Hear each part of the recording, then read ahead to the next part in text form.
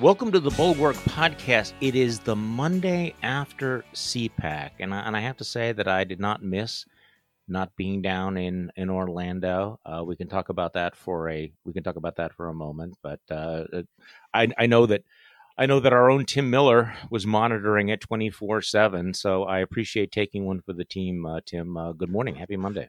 Good morning, Charlie. It was in candor, more like 14-2, but I did the most that one could do to get the gist of it. If you were monitoring the actual CPAC, you dip out for a while and head down to the bar in order to tolerate it. Obviously, I couldn't do that via YouTube, so I had to just to put down the laptop and head downstairs and get a glass of rosé. It was my version of that. So I didn't catch every single speaker, but I'm pretty sure I got the gist of it. I need to work up to it. I need to work up to Trump's speech and the whole thing. But I did learn a new word this morning that I thought I would share with the audience. Okay. Actually, it's an old word. I think probably once I knew what it was, but I'd forgotten until I saw it in a Bill Kristol email. He used the word. He's writing about. He's got a fantastic piece in the Bulwark today, where he talks about the facts of life, and it's kind of a follow up to his piece saying, hey, if we're going to save democracy, maybe we should work with the pro-democracy people, even if they're Democrats. If in fact we're facing authoritarian fascism, maybe we ought to ally with whoever is also going to oppose authoritarian fascism. And he got a lot of blowback on that from people who said that we conservatives cannot do that. We cannot take sides. We need to just speak truth, whatever that is, and not do what Bill Kristol is doing and actually align with people who are defending democratic values and things like that. So he wrote this really good response and was basically saying that, he's not going to war. He wants to have a discussion. He wants to have something. And he said that he thought his piece was irenic. IRENIC. Okay, so Tim Miller, you're a wordsmith. Did you go, I have to look that up? Because I did. I thought he did a typo of ironic. No. People will think that. No, it's ironic, and it means aiming or aimed at peace.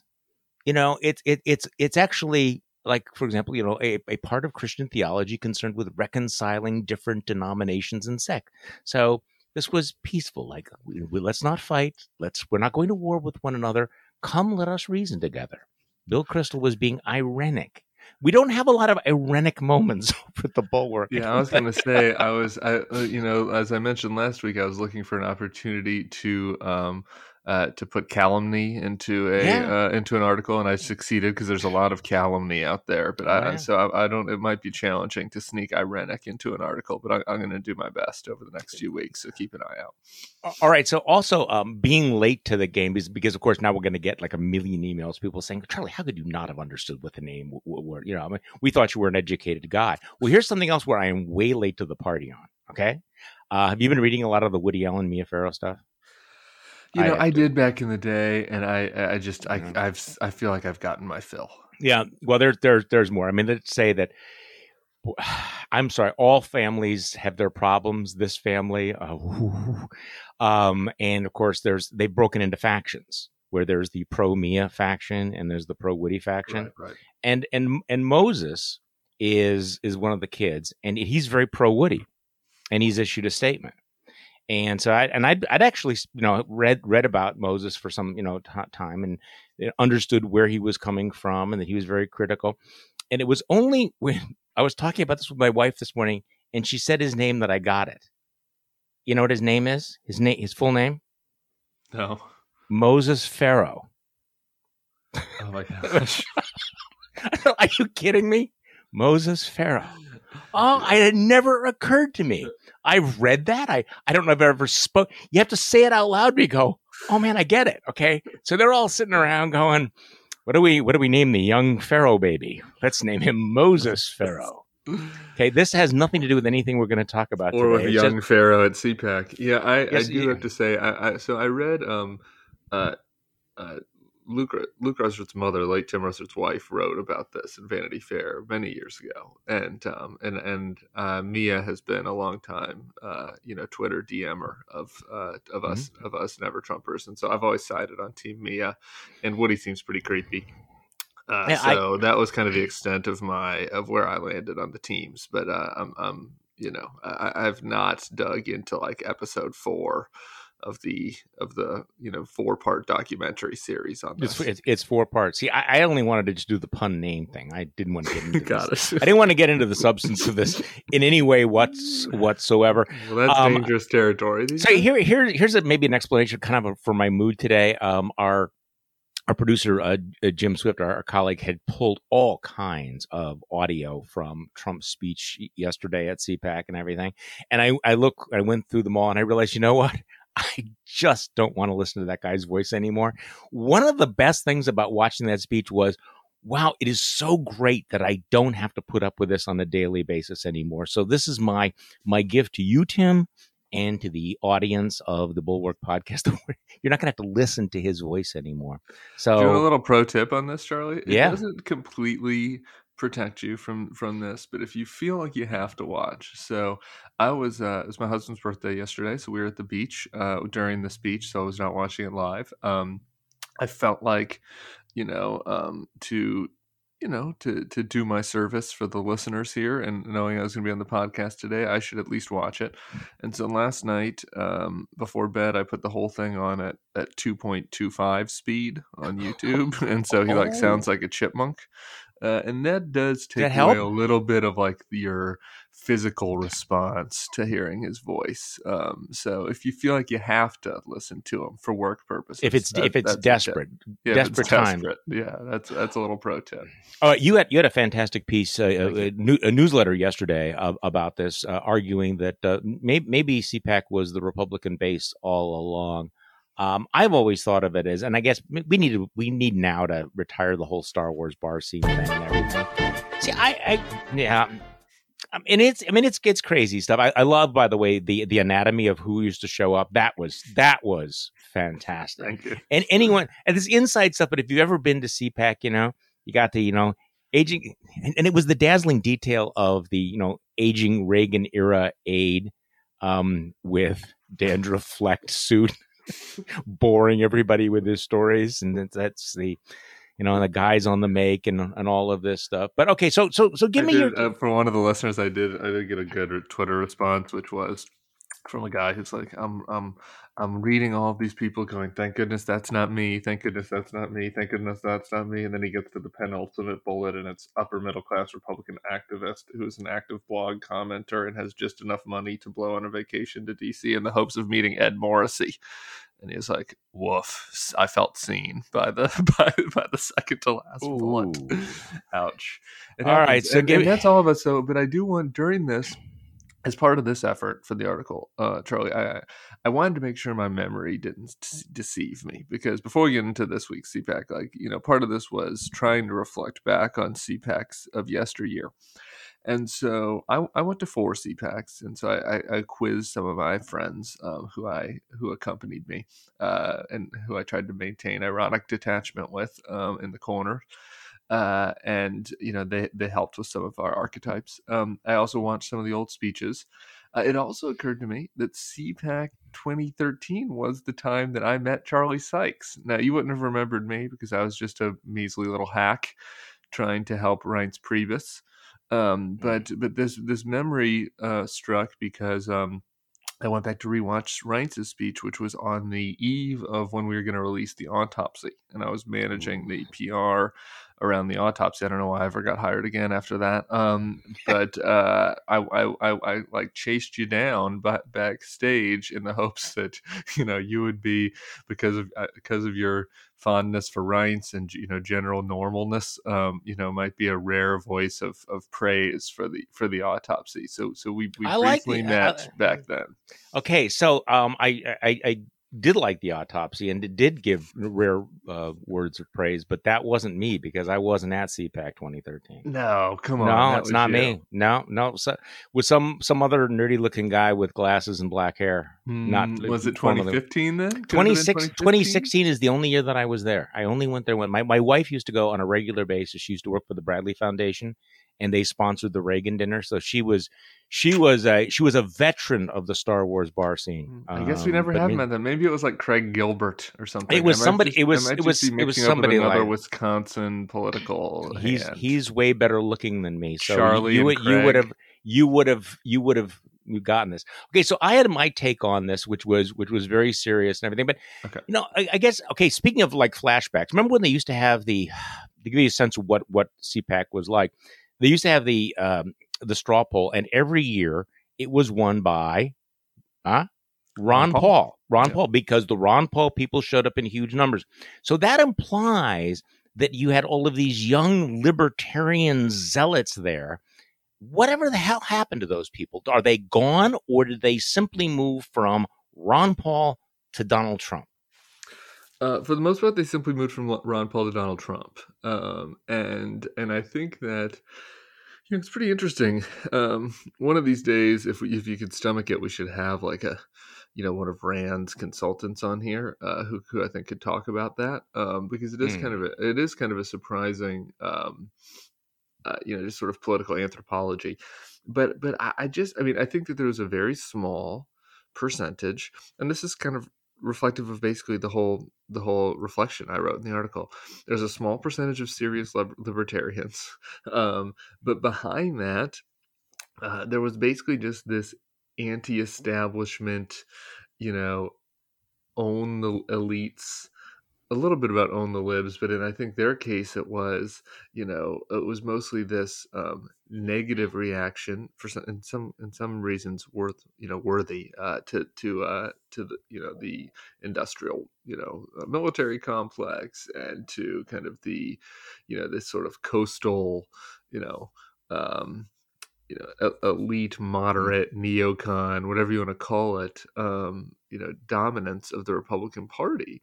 And then there was also this strain of racism that underlined the Ron Paul movement. And you remember his writings for the Von Mises Institute, and he had gotten called out about that, but said, "Oh well, this was a ghostwriter. Maybe it was a ghostwriter, but I think that signaled that there was a lot of this anti-immigrant." Hmm. Anti-Civil Rights Act. Remember, Rand Paul got in trouble in his first campaign for being against saying he was against the Civil Rights Act on libertarian principle. So I do think this kind of anti-war and racial elements to the Paul movement did move rather seamlessly into Trumpism, and it maybe wasn't this kind of pure live and let live libertarianism that maybe the outsiders to it might have projected Well, onto them. that's an interesting point because people say, that once you're into conspiracy theories, you're open to every other conspiracy theory and you just move from one to another. And maybe that's the same with, crackpotism as well. That once you've sort of gone down that particular rabbit hole, you go into all the different warrens. So, okay, so I guess I'm kind of bored with some of the takes on all of this. That okay, so it's Donald Trump's party, Donald Trump. Okay, the Trumpification of the Republican Party. We got it. But I will say that what was really interesting to me was watching this gathering of conservatives less than 2 months after the insurrection at the Capitol, year after 500,000 Americans died from the pandemic, and you would never know that it happened. I mean, not only are they unrepentant, but there's no reflection. There's no sense of, hey, we need to have an autopsy. We need to like think through our values. Maybe we really ought to ask ourselves some hard questions about the future, about violence and sedition, and whether how we distance ourselves from white supremacy or the dangers of cults of personality. There was none of that. Hey, we need to take a second look at all of this. I mean, there was no thoughtfulness whatsoever, and again, this all happened so recently. And the ability of the conservatives just to simply flip the switch is still remarkable, even though we've seen it before. and also just the extent to which they have completely gone into the denial and delusion about the election, the big lie. We kind of knew that the big lie was going to be one of the litmus tests, but the extent to which the entire right and the Republican Party has now decided that we're going to believe the election was stolen, and all of the implications of that. I mean, you really had it on display this weekend. In case there was any doubt whatsoever that there was going to be a quote unquote Republican civil war, a fight for the soul of the Republican Party. I mean, there's going to be some straggling skirmishes, but that's done, isn't it? I mean, it is done.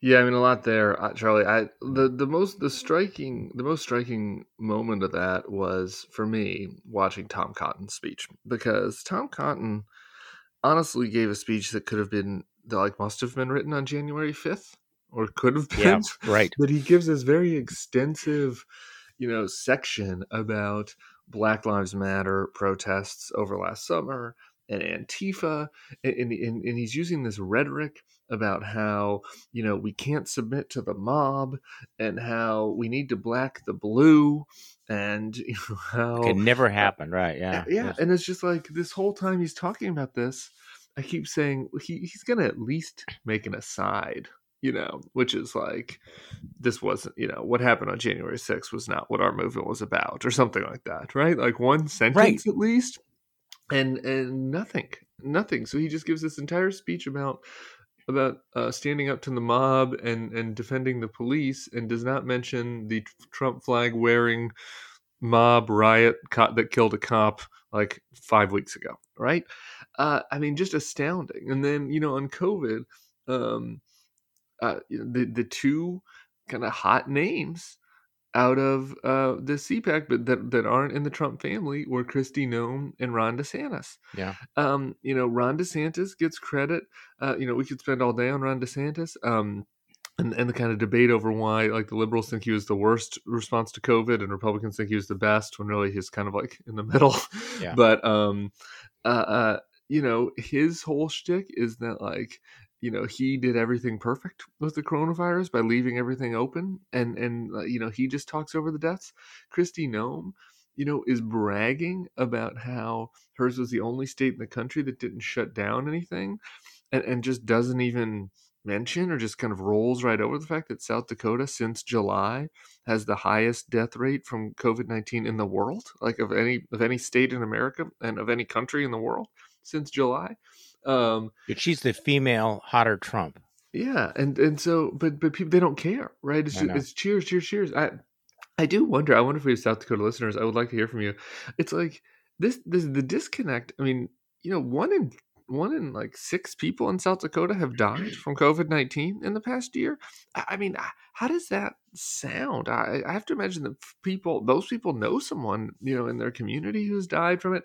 Anyway, but she just is on Earth B, and everybody in this room, by the way, again, tight enclosed space, conference ballroom. We're still in the pandemic isn't over yet.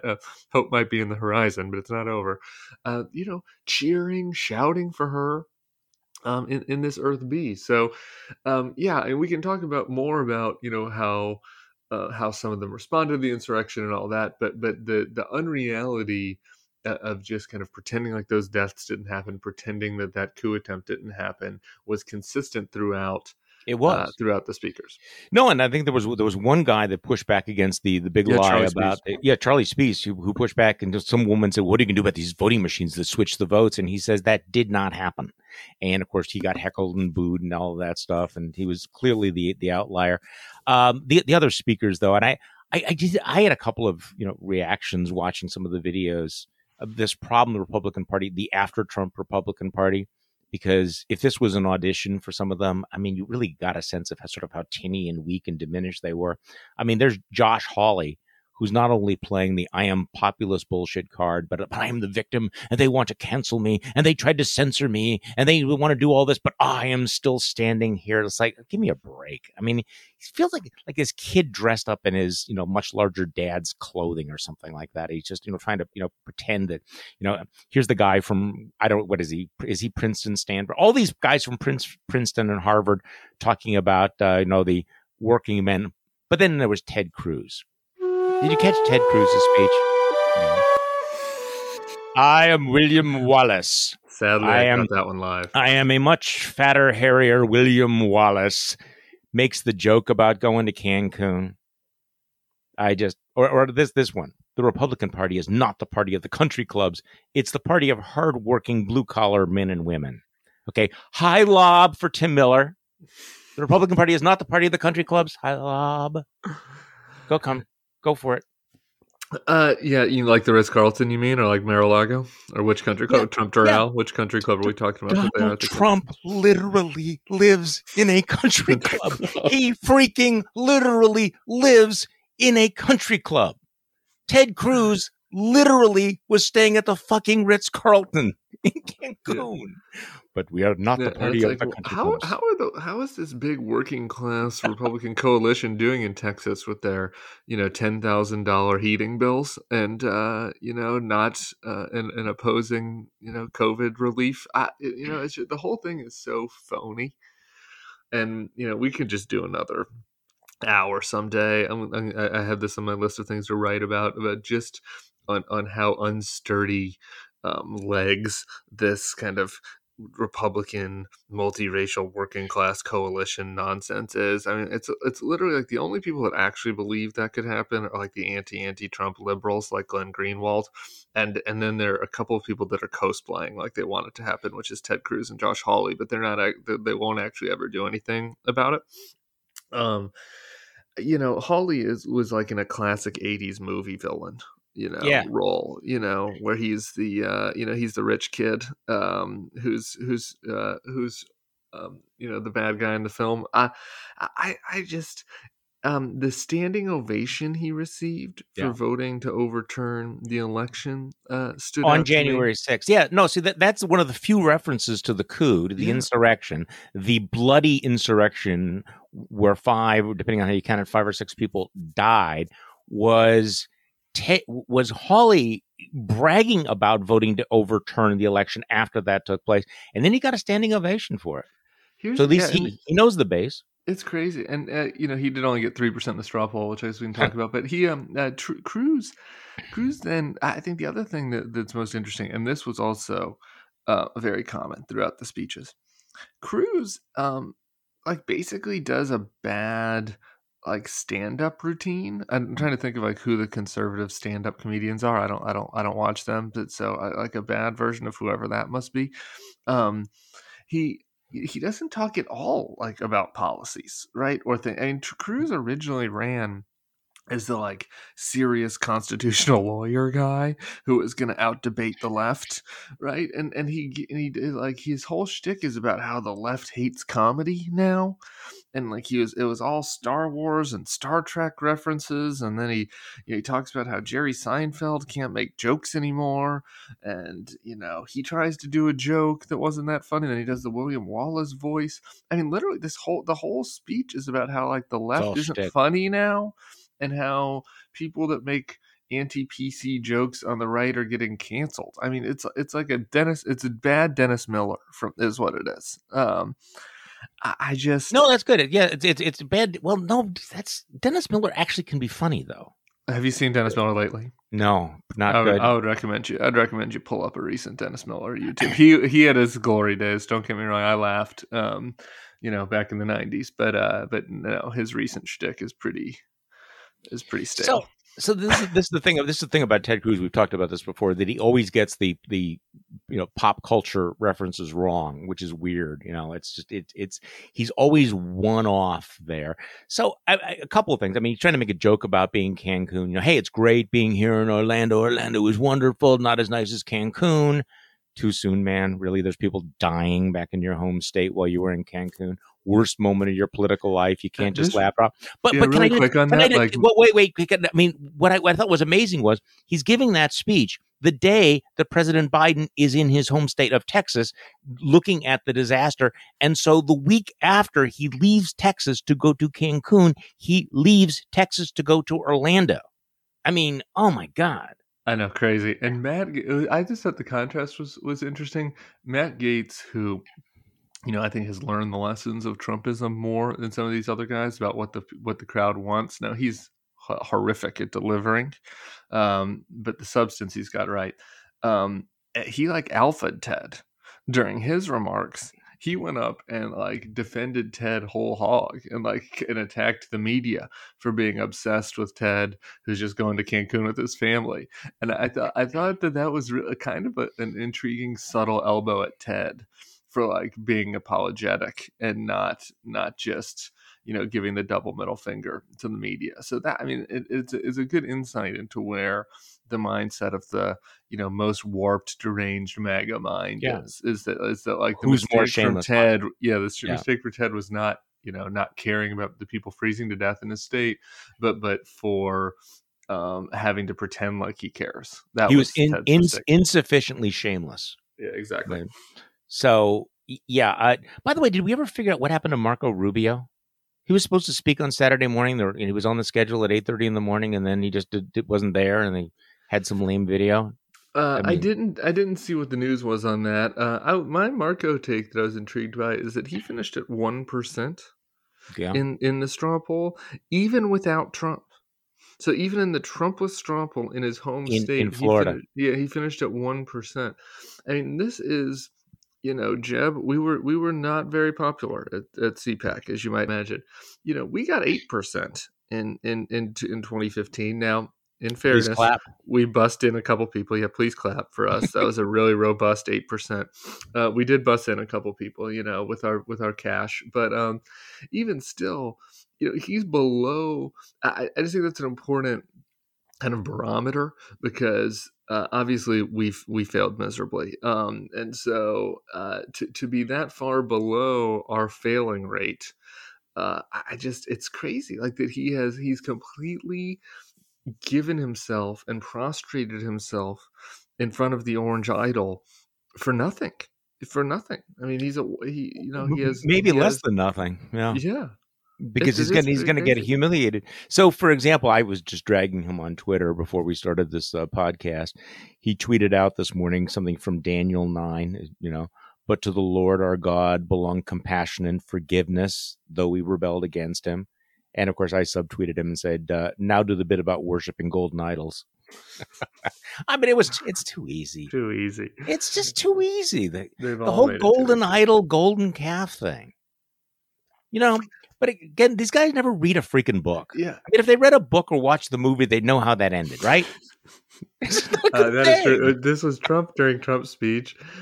He's talking about this Atlantic article that Time Magazine article that Molly Ball had written about, what the Democrats did for election protection to prepare for what was inevitable, the Trump trying to steal the election.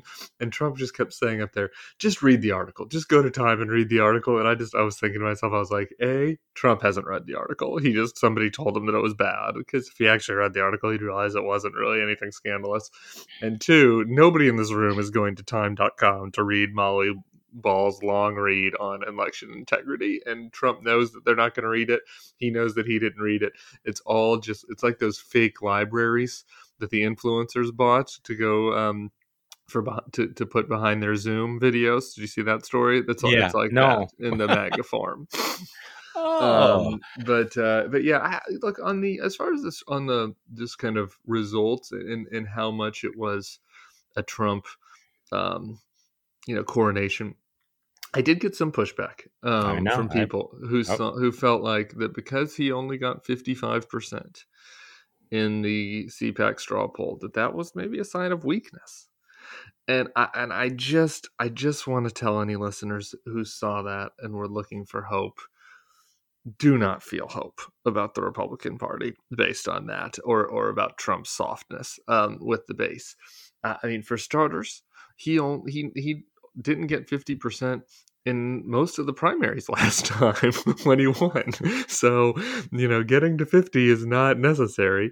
So he's still gained in share from last time. At the Well, last yeah. CPAC, he only got 15%. Ted Cruz won the last CPAC. This is part about understanding, my weekend newsletter, understanding the what is happening with CPAC and who attends, and it might seem like it's crazy people, but it's like the crazy ideologues instead of kind of the more just cultural grievance crowd that Trump appeals to.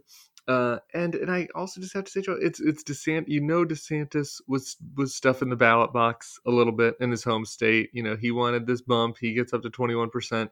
68% said they wanted to run again. I Okay, but read that as a only number who six. say, See. Okay, let us disagree mildly here. okay, Okay. please, Okay. So please there were try to make me feel good. two number. No, I won't make you feel good. I'm just it's the 55% and who voted for him, and then there's 68% of the attendees wanted him to run again.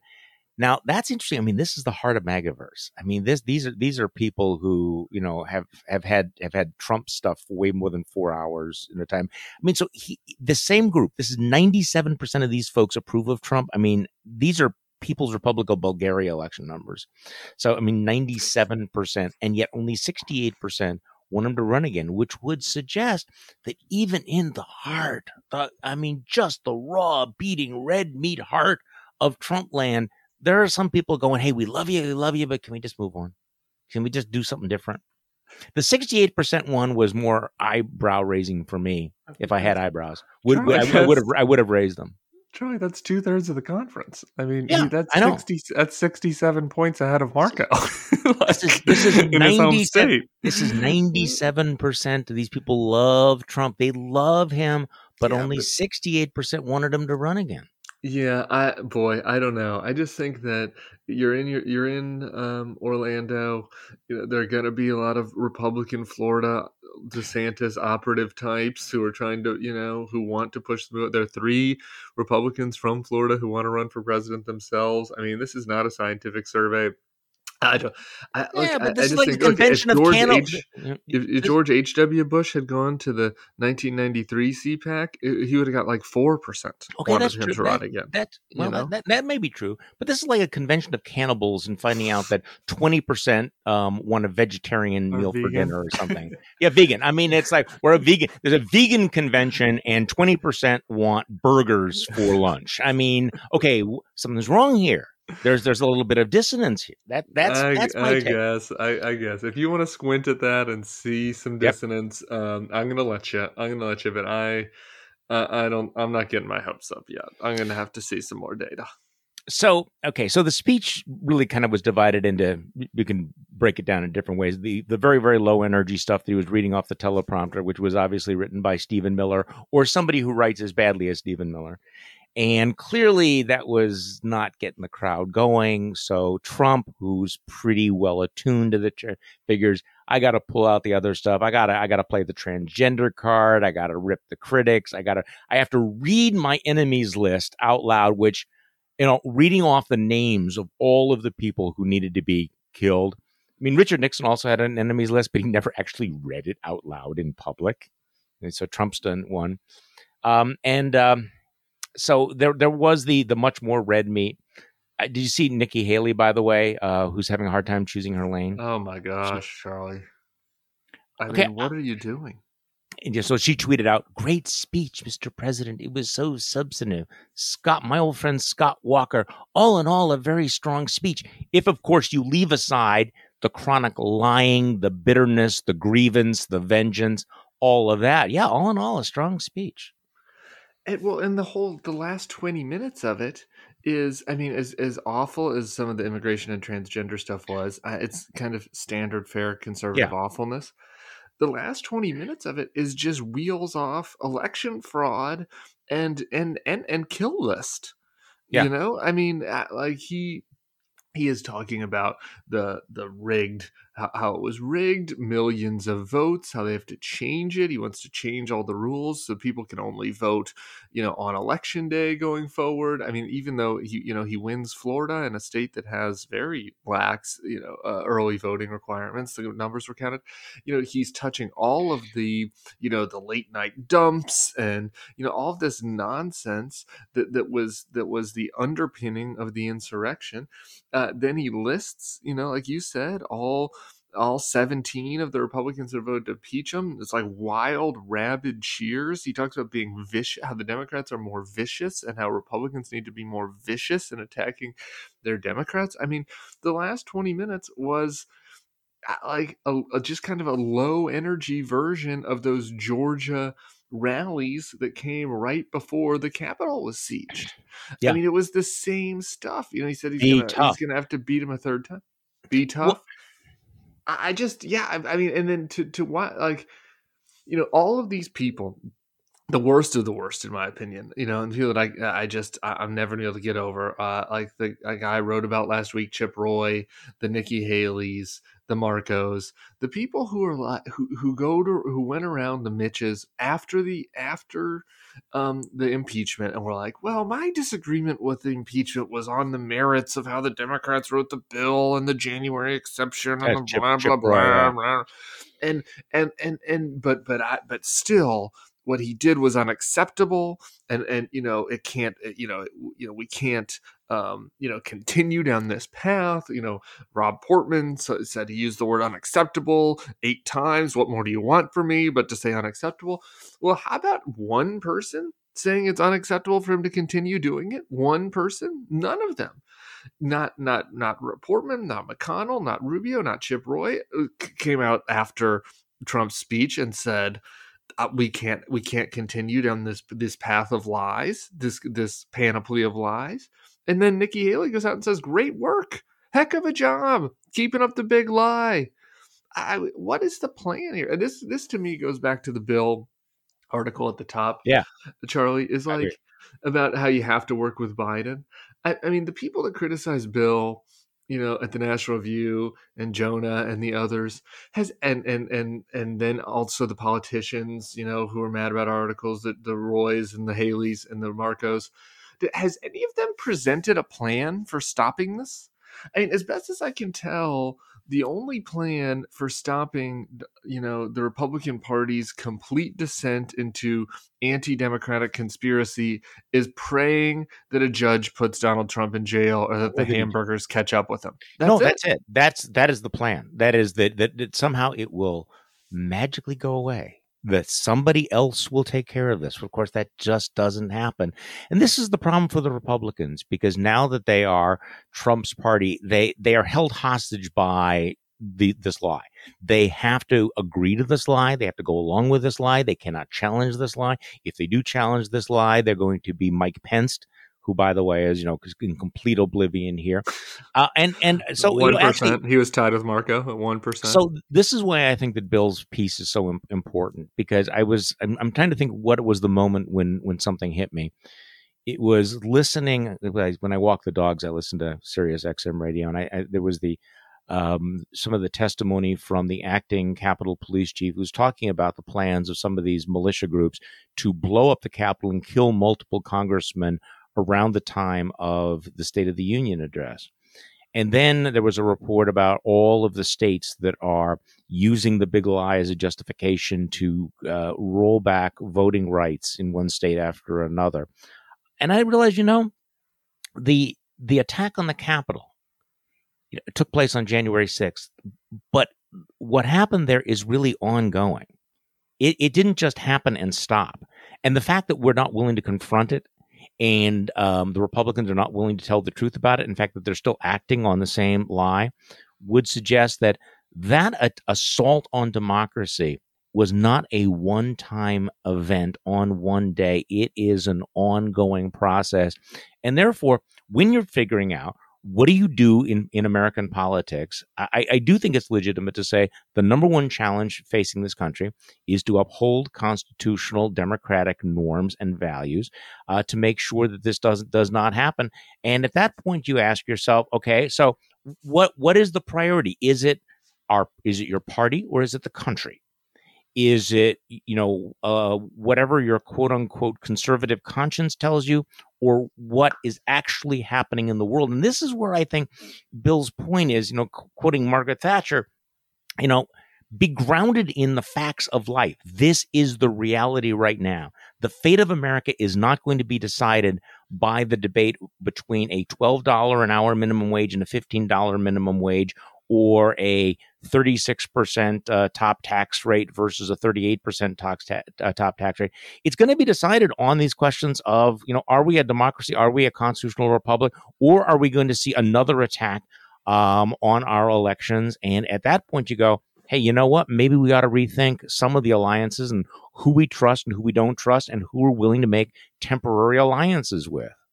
Yeah, and just to that, to what the facts of life are, to what the actual truth is about our situation, the Republicans, the conservative movement had an opportunity 6 weeks ago to actually fight for the principles that they have claimed to uphold for the last 100 years, or even back through the conservative revival with Buckley, etc. They had this opportunity in the wake of this tragedy, in the wake of this horror on January 6th. There was a moment where they could have fought for it clearly and and said this is unacceptable, and put a stake in the corrupting of what they claimed their principles were by Donald Trump. And many of them in that 24 hours after said that they were going to. And none of them have.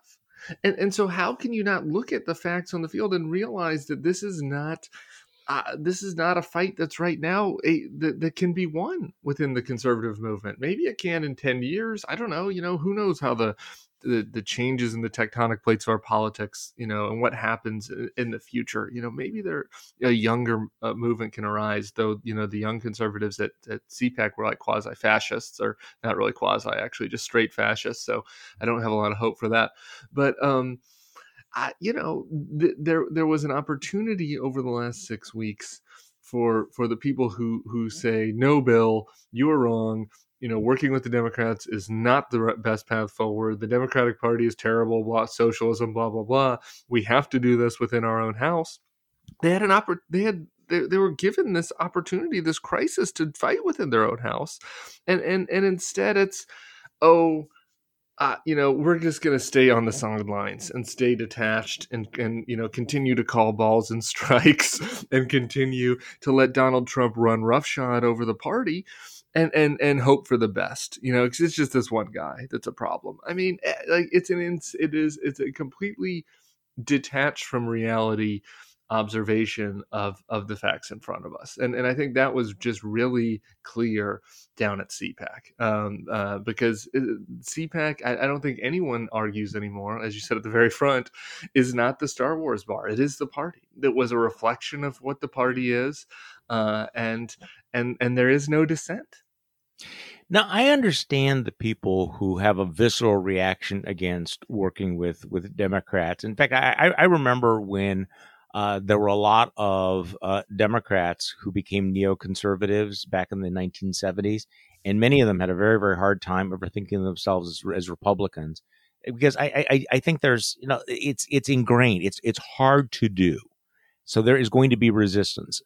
But I do think it is this particular moment we're in right now. And can I just read a little bit of what he's saying here? He said, the debate, he said, for me at least, the proper debate about the future of conservatism and should you work across party lines, the proper debate should be about the country and the preservation of the democratic order. And the most important question is, what is now achievable and beneficial for America in the moment we actually live in? Well, I adhere to conservative principles, so I can't take this step, is an understandable reaction to my suggestion. But I'd say it's not really a conservative reaction. A conservative considers the real world consequences of his or her principles. A conservative considers how adherence to or deviation from certain principles would help or hurt the goals conservatism seeks to achieve, because it is these goals, liberty, justice, good government, democracy, stability, and so on, that matter, not the ism. Conservatism is a means to those goals, not an end in of itself. This is an important point. And I think what happens when people get too deep into ideology, they forget what is the end. Yeah, and begin to confuse the ends with the means. So that therefore, this one principle, they adhere to it no matter what the real world consequences are.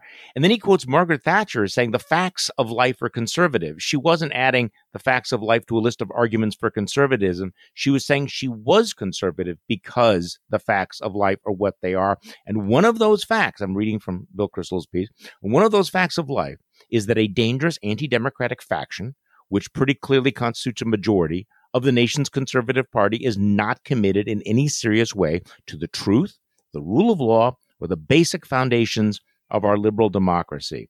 At bottom, I think we need to spend more time thinking through the challenges facing our democratic order today and less time gazing into the navel of American conservatism. That's well put. Yeah, I mean, what more do you have to say than that? I just know. think that he's exactly right. And, as I said last week on the podcast, he has lived up to that, right? And I think that is the other key point here is that, you can, I think another disconnect between Bill and some of those on the right who have done the navel gazing and who sat on the sidelines throughout all of this and said they were never Trump but weren't ever willing to work with the Democrats is an assessment of the threat risk, right? And I think that if you assess, which I do, and I think you do, that Donald Trump was a Democrat, was a fundamental threat to our democratic traditions, to the country's democratic survival, then how can you just say, well, I'm going to set this one out because the Democrats, I disagree with them on late term abortion. I disagree with them on late term abortion too. But the question is an assessment of that anti-democratic majority in one party, as Bill laid out. I think if you see that clearly, there's only one way to land on this. It doesn't mean that you have to, you become a lockstep partisan hack on the other side or whatever. But it does mean recognizing the reality of what is happening in the country's conservative party. Well, and I think this is also what we've discussed in the past, the difference between the horizontal axis of left versus right and the vertical axis of truth, decency, democratic norms. I don't need to move to the left to say I'm willing to work with people who are not of my political party if, in fact, we think that preserving those norms, truth, rule of law, democratic norms, constitutional order, are in fact important. And and it's also not just that Donald Trump poses an existential challenge, because this is no longer one guy. This is again one of the shocks to me, because I remember back in 2016 there was Donald Trump, but there wasn't a lot of Trumpism or Trumpists out there. Now what's obvious is that large segments of the Republican Party, probably a majority, have internalized these anti-democratic norms.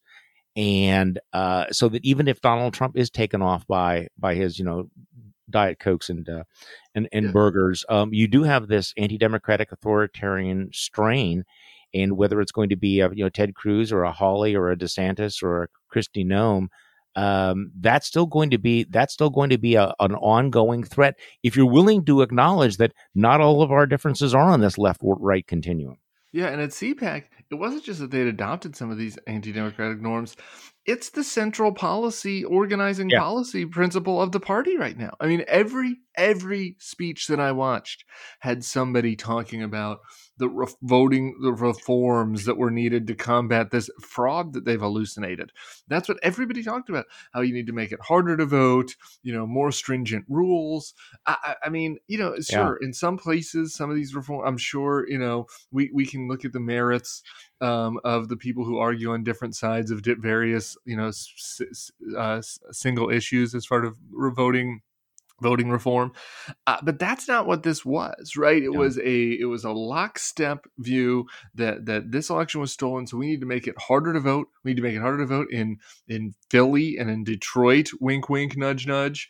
And that was really, besides saying big tech companies bad, was like the only policy argument that was consistent throughout all the speeches. Well, okay. Now this is like slightly shifting it, but yes, and The other thing, and I wrote about this last week. I mean, the right does have a white supremacy problem, and in the past, you've had leaders in the Republican Party who have been willing to address it. I'm not going to get into relitigating everything, but in my newsletter, I had another soundbite from Ronald Reagan when he spoke to the NAACP. Bob Dole said, there's no place for bigots. There's the exit.